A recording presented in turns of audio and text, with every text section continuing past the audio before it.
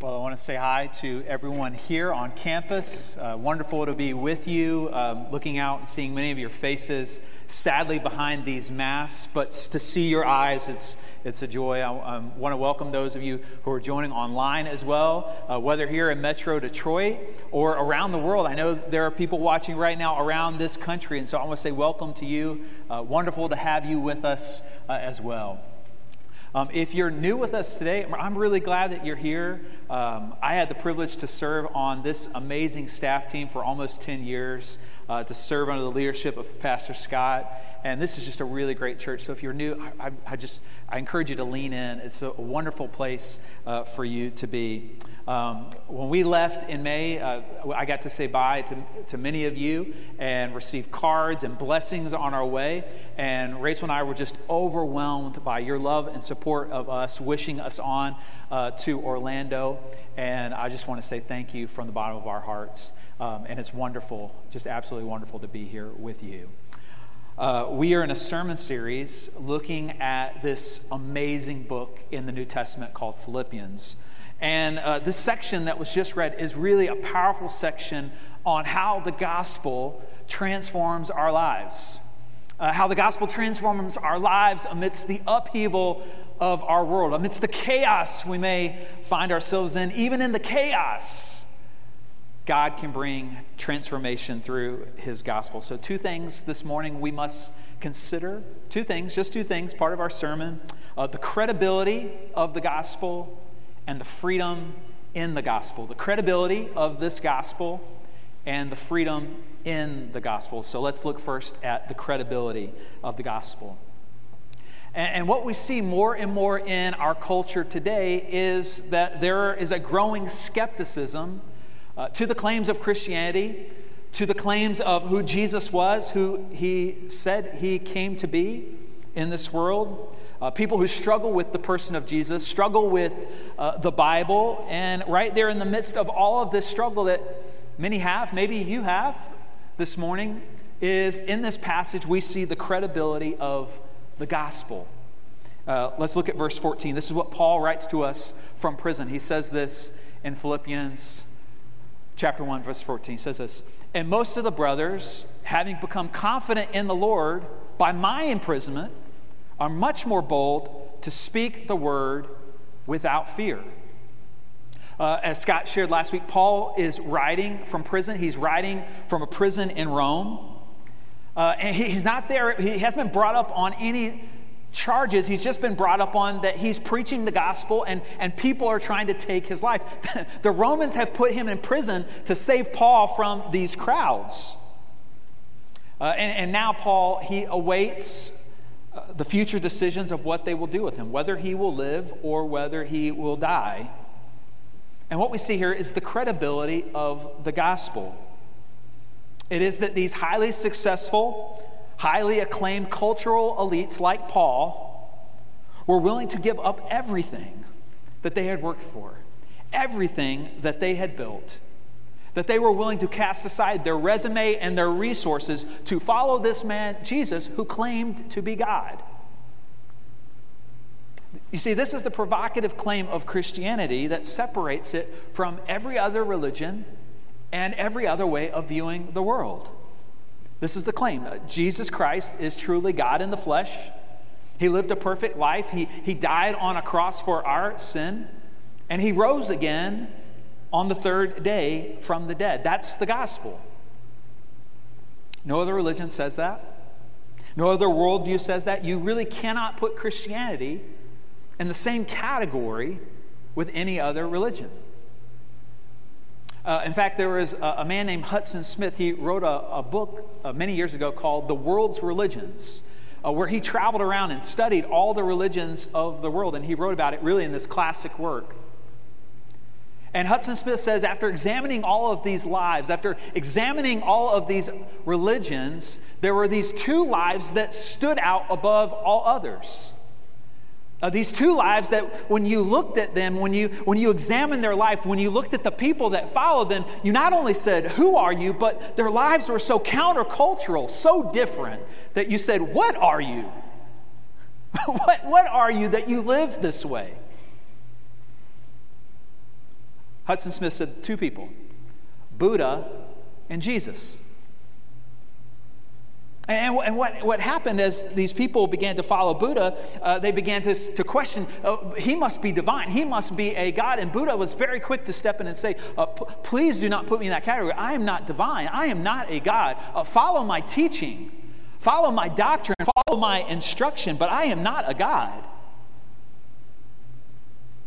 Jesus Christ, on the other hand, believed that he was divine. In fact, he not only said, hey, I am a God, he said, I am the God. I am the God of all of history. This is where Jesus is different from every other religious figure that has ever lived. Every other religious figure has said to us, I know the way to God. Jesus said, I am the God. Christianity is the only major religion of all the category of major religions, about 10 of them. Christianity is the only one of them where the religious figure who led the movement also claimed to be God. And no other major religion offers that.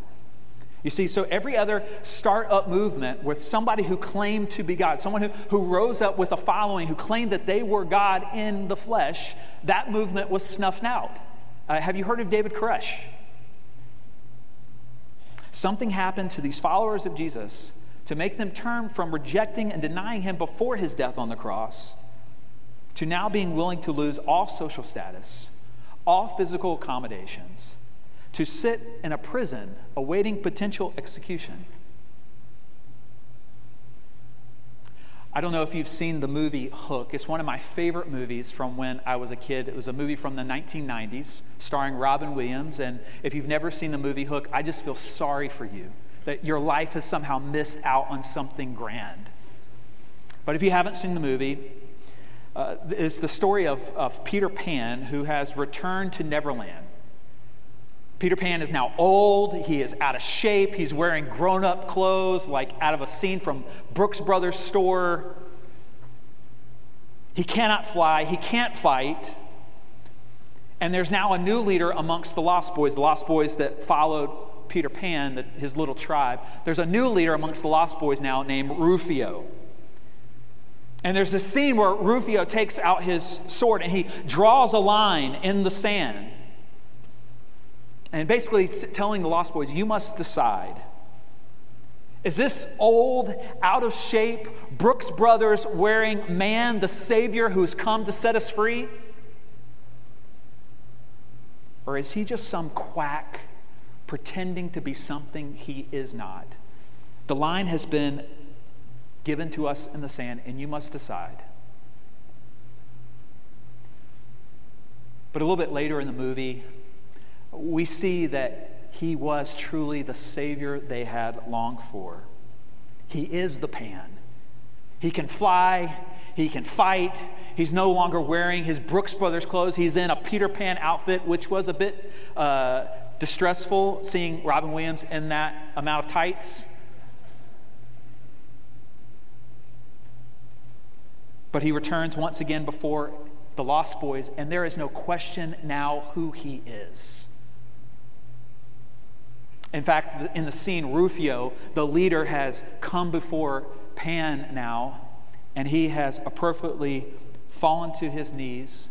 He holds up his sword, and he simply offers these 4 words. You are the Pan.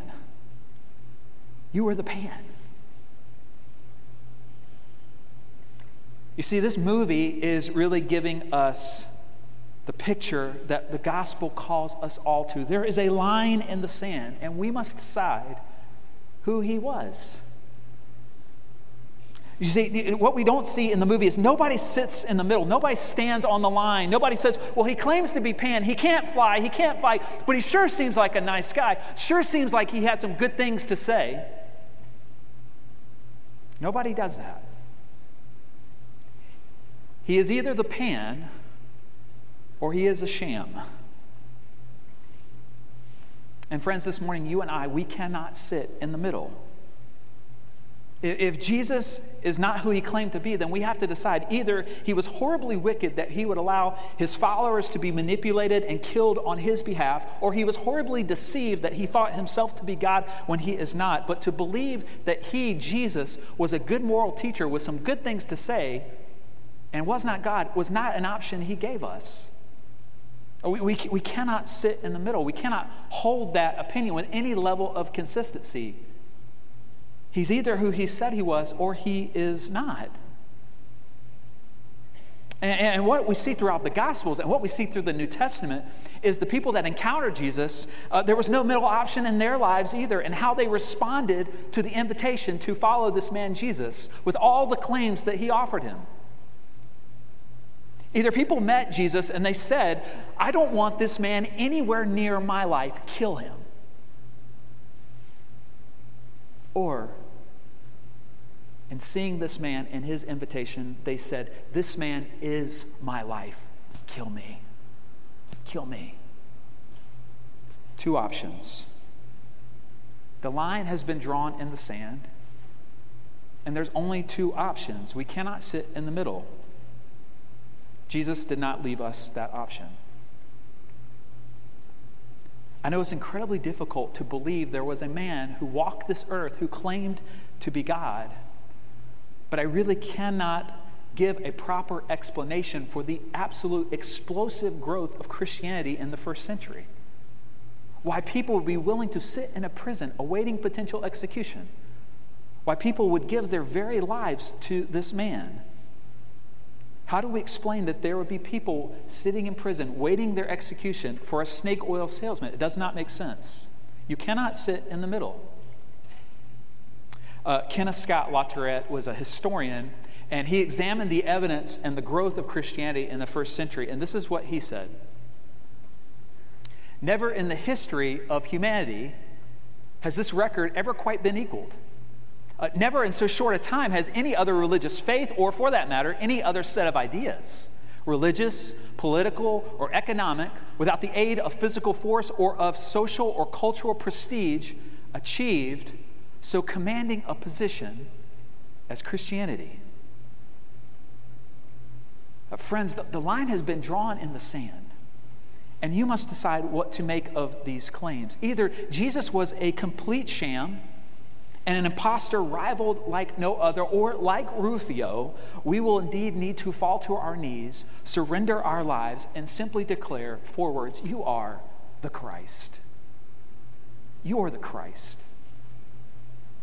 Those are the only two options. He simply cannot be a nice moral teacher with some nice things to say.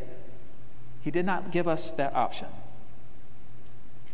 Do you see the credibility of Christianity? That people gave everything they had to this movement. They gave everything that was them to follow this man, Jesus. They were burned alive. They were drowned upside down. They were in prison awaiting potential execution. No matter what they faced, they walked in some sort of freedom. Amidst the chaos, amidst the upheaval, there was a freedom to their life. How did they do that? Well, that brings us to the second thing we must consider: the freedom in this gospel. You see in our passage that despite being chained to a guard every moment of his day, Paul lived open-handed and free because of this gospel. This is what he says in verse 21 of our section. It says this: "For me to live is Christ, and to die is gain. If I'm to live in the flesh, that means fruitful labor for me." Paul looks at his life. He essentially says, whatever happens, whatever comes of the future, everything is going to be okay because I have all that I need. I've been saved by sheer grace through Jesus Christ.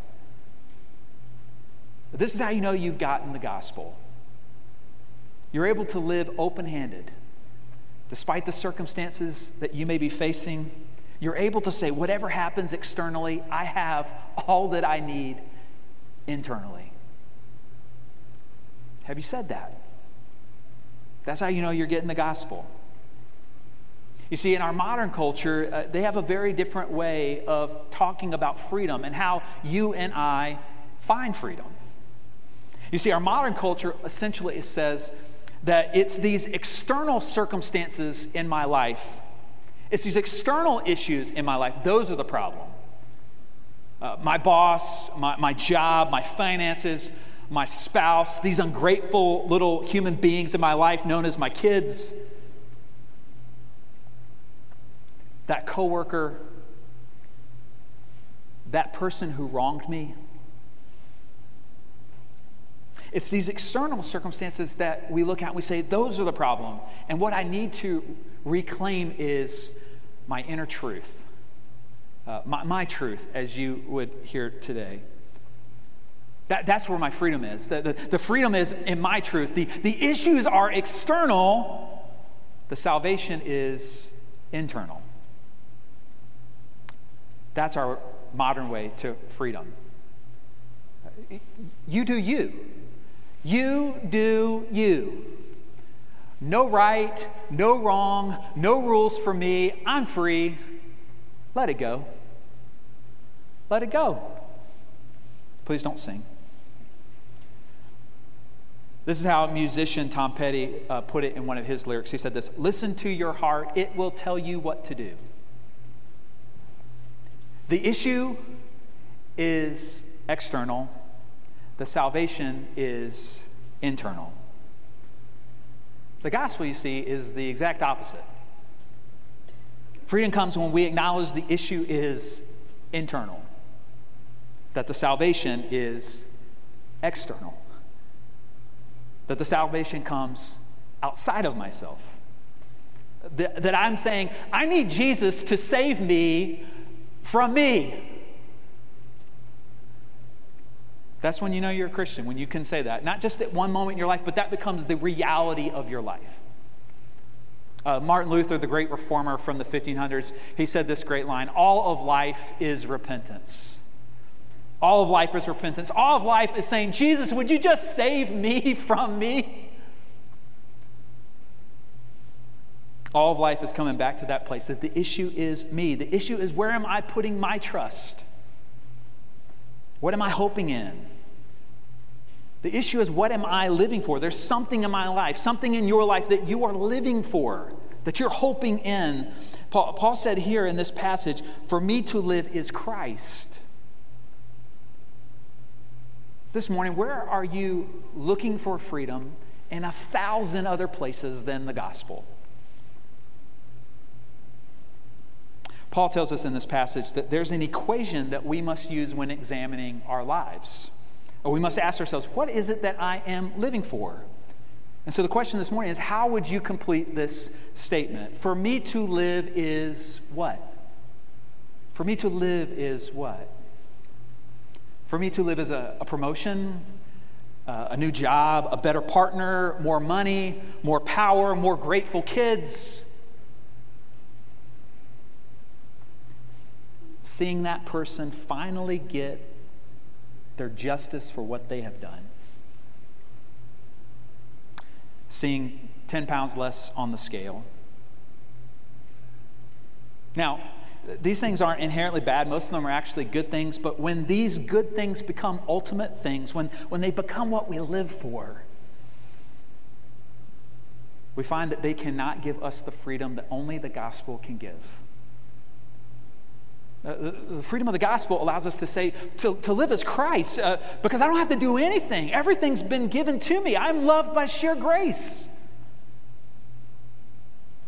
I'm able to live just for what Christ has done, but to live for anything else will only bring bondage. You see, when you say, to live is my career, you will plunge yourself into your work, and it will consume you. You will work more hours than you should. You will struggle to sleep. You could lose your marriage. You could destroy your relationship with your kids. You'll have trouble turning it off because you believe that life only has meaning and purpose if I'm advancing my career, but it never stops. What happens when you reach the top? Now everyone is gunning for you, and that's not freedom.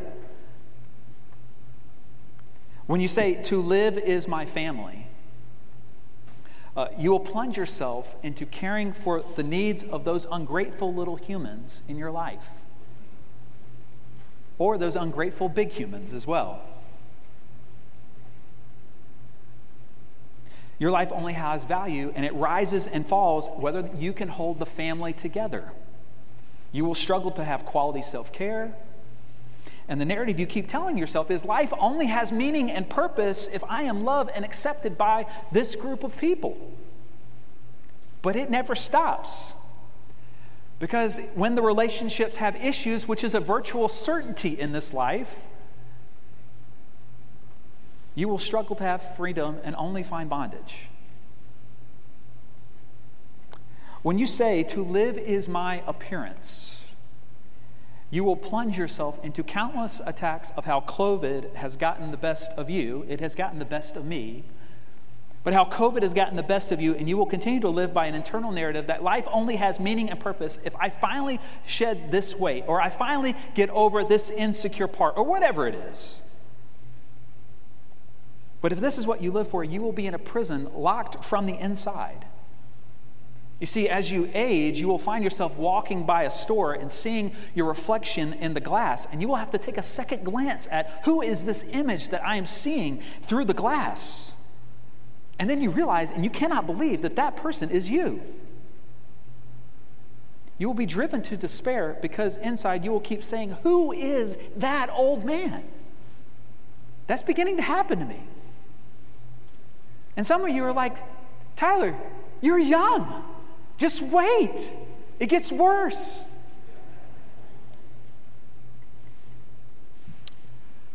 When you say to live is the right president in office, you will tether your freedom to the hopes of what the next president, the next senator, the next governor will do, and you will live in absolute fear of the wrong person getting into the office and absolute disillusionment when the person that you wanted in office doesn't live up to your expectations. You will keep saying that your life only has meaning and purpose if the government is run by the people that I think should be there. But what happens when the person you voted for does not get elected? Are you driven to fear and worry? And friends, that's not freedom. Paul said, to live is Christ. You see, all these are good things. Care for your body, care for your family, care for your career. Please vote. But when good things become ultimate things in our lives, and when we live for them, we will never experience the freedom that only the gospel can give you. Now, I know what someone's thinking, because there's always somebody. Tyler, what do you know? You're a pastor. You only work on Sundays. There's always a cynic in the room or online.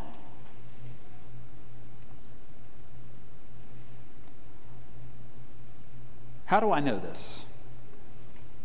Well, what I can tell you is I know this because I'm a pastor. And I'll put it delicately. Pastors have a historic tendency to always round up on the numbers whenever we are with other pastors. Doesn't matter what the number is. Could be your church attendance, your church budget, your church staff, your church conversions. Pastors always round up. And the reason I know that they always round up is because I always round up. When I'm around other pastors, I feel this need inside of me to justify my existence. I'm with other pastors and they'll ask me, Tyler, tell me about your new church. How's it going? With COVID, how's your attendance? And I'll say, we're doing okay. We're down a little bit, but we're about 10,000, give or take, on a Sunday, which is an absolute lie. Why do I feel the need to do this? Why am I so insecure? It's because I'm not trusting what Christ has already accomplished for me in the gospel. Why do I need this other pastor's approval when I have the one approval I really need, and he died to give his life for me so I would never lose it?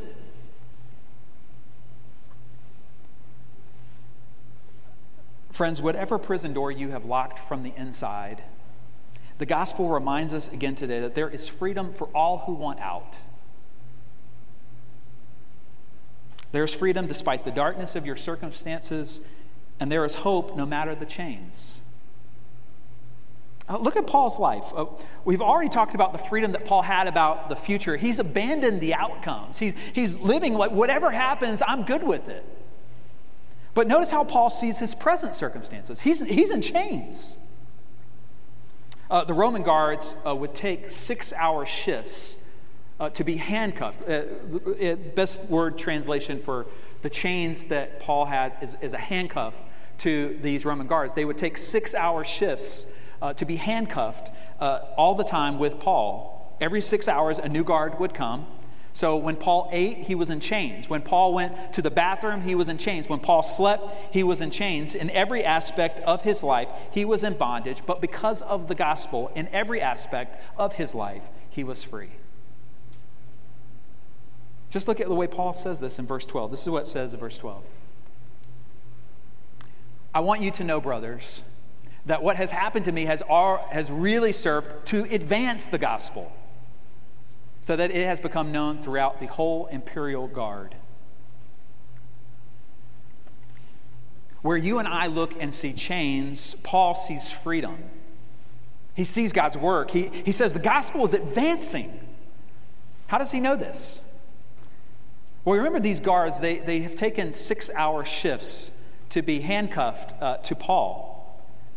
It's one thing for Paul to be chained to a soldier, but it's a completely different point of view for a soldier to be chained to Paul. I'll say it this way. Have you ever tried to share the gospel with somebody who could not get away? Where the world sees chains, the gospel enables you to see freedom. And Paul tells us the gospel is advancing. This is a Greek term for battle combat. The gospel is advancing.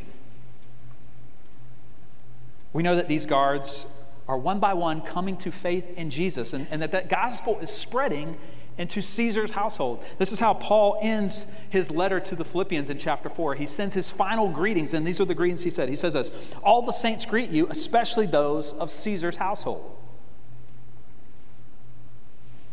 You see, the gospel keeps us from being driven to despair despite our chains. Whatever place in your life you're seeing chains today, the gospel allows you to see freedom there. That you are loved by sheer grace, nothing to earn, nothing to prove. Paul is filled with joy. Where are the places in your life that you have been looking and seeing chains that today, because of what Christ has done, you can see freedom? No matter who you are or what has happened, no matter the sins that you can't forget, God cannot remember, because all who have surrendered their life to Jesus can now walk in freedom because you have been set free. Despite the circumstances that you may be facing, despite the insecurities that you may be feeling, despite the sin and addiction that may still stick to you like gum on a shoe, the gospel declares to every one of us this morning, no matter how hard it is for you to believe, that you, my friend, are forgiven. Nothing left to earn, nothing left to prove, nothing more to work for, just the good news that Christ has accomplished everything from beginning to end for you and for me. The simple question is, have you received that? Have you made that your own? Have you found the freedom that only He can give? Charles Wesley was a great hymn writer in the church, and at one point in his life, for years, he thought he had actually gotten the gospel. That is until May 21st, 1738. Wesley wrote in his journal these words, "The Spirit of God chased away the darkness." Wesley was in a prison, and he didn't even know it. But he says, the Spirit of God chased away the darkness. And this is how he put it in one of his hymns. He said this, He breaks the power of canceled sin. He sets the prisoner free. His blood can make the foulest clean. His blood availed for me.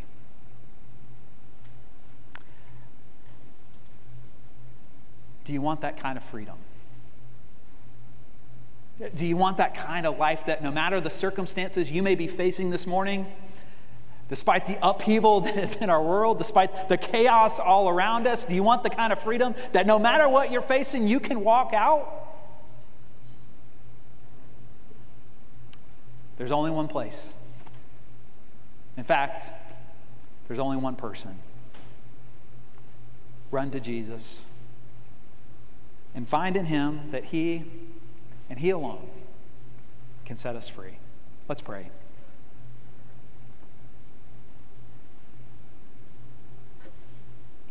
Our Father, we thank you for the ways the gospel gives us a new perspective. Despite the circumstances we are facing, despite the upheaval of our world, there is freedom that only you can give. And so this week, would you empower us to live as your people who've been set free, released from the prisons, that we would see your amazing love and your amazing grace. We pray this in Jesus' name. And everyone said, amen. Amen.